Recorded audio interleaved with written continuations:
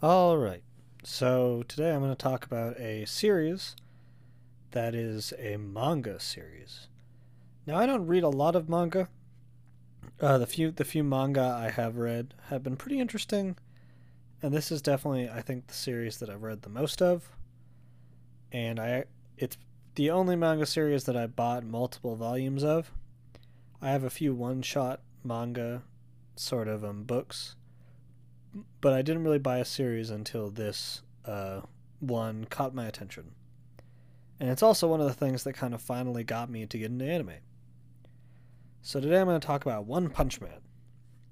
Now, One Punch Man is a comedy series written by the manga artist One, and One actually isn't known for his artwork.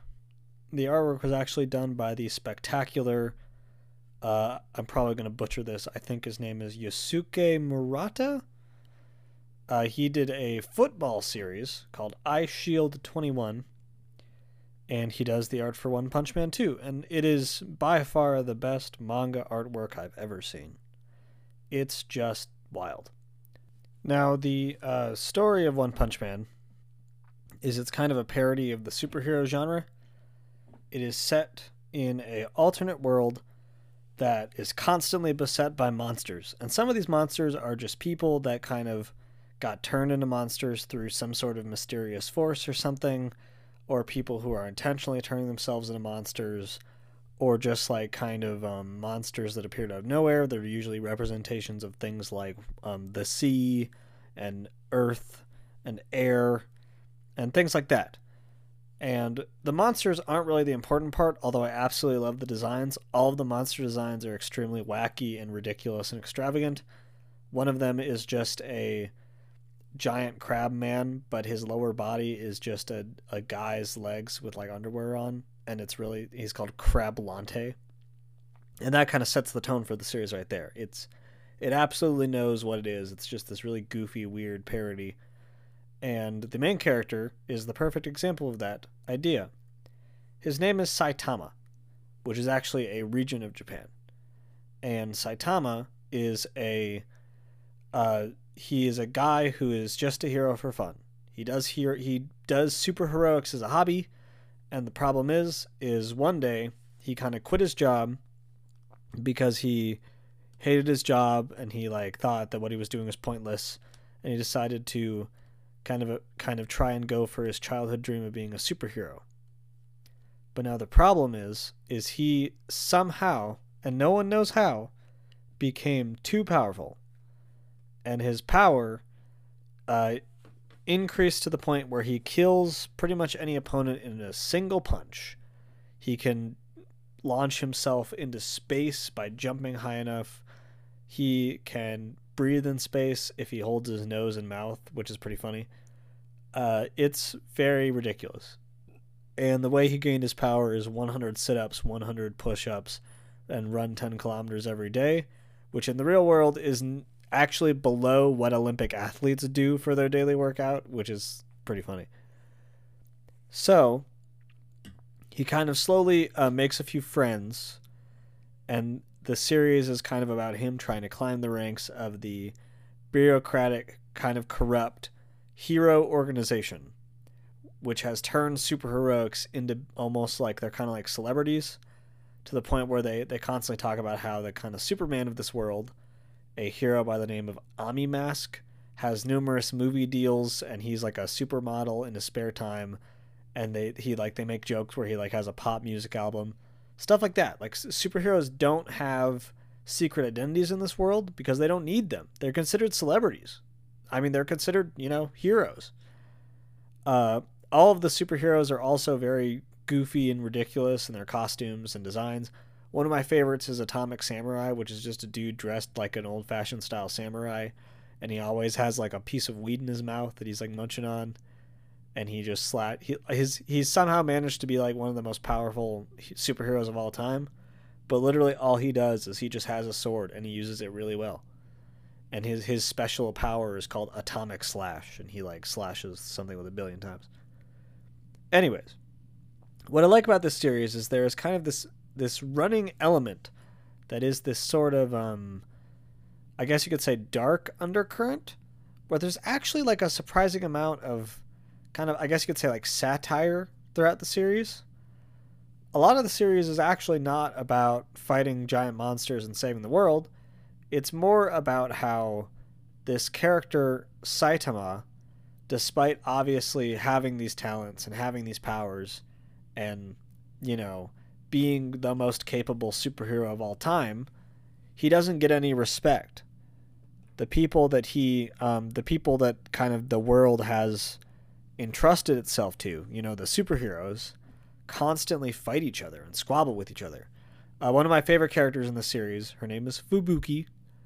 She's also called Miss Blizzard. She is an absolute tyrant at the start of this series.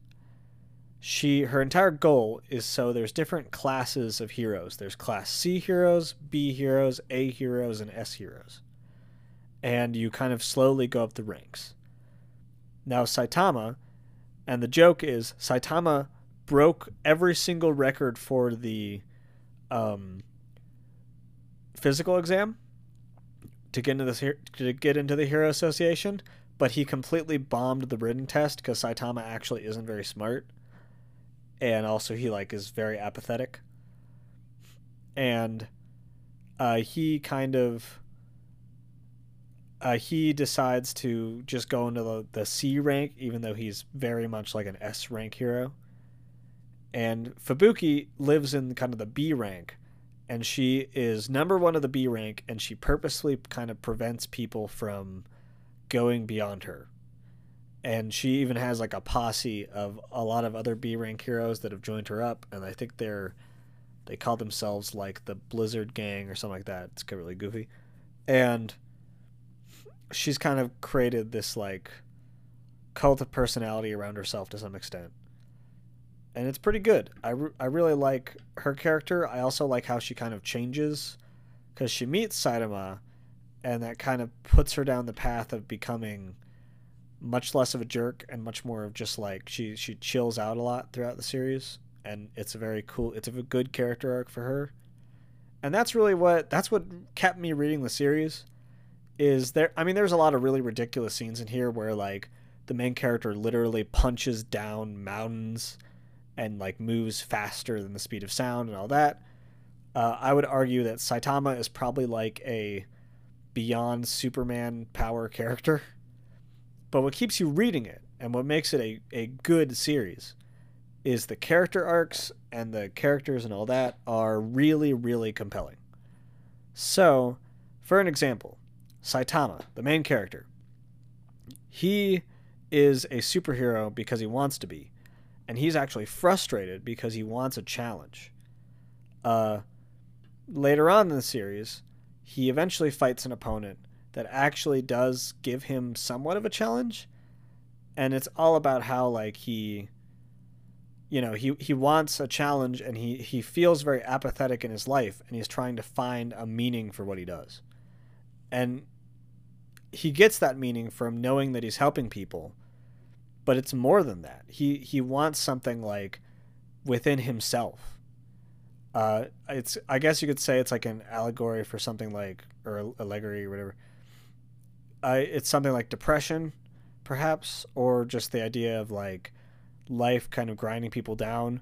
I know there was one debate where apparently there is a Japanese philosopher who kind of posited that the reason why the modern era is seeing more mental illness, his theory, which I don't know if it's been like discredited or what, but I do think it's interesting, is he said that the human brain is wired for challenge. You know, we came from a primordial world where we were not the top of the food chain. Monsters, or I guess in this case wild animals, constantly were attacking humans, and humans had to spend all of their time either finding food or hunting things down or keeping things from hunting them. And in our modern era, the challenges that we face are often not things that we can take head on, and that causes people to become a lot more stressed.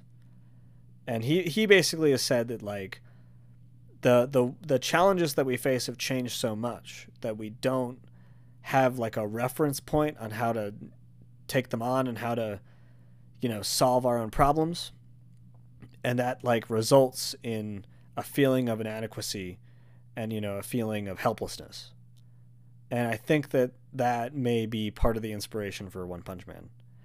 Because, I mean, this is a series where the main character can defeat any monster he wants, but his real problem is the people around him don't respect him, don't believe that he's that powerful, constantly put him down.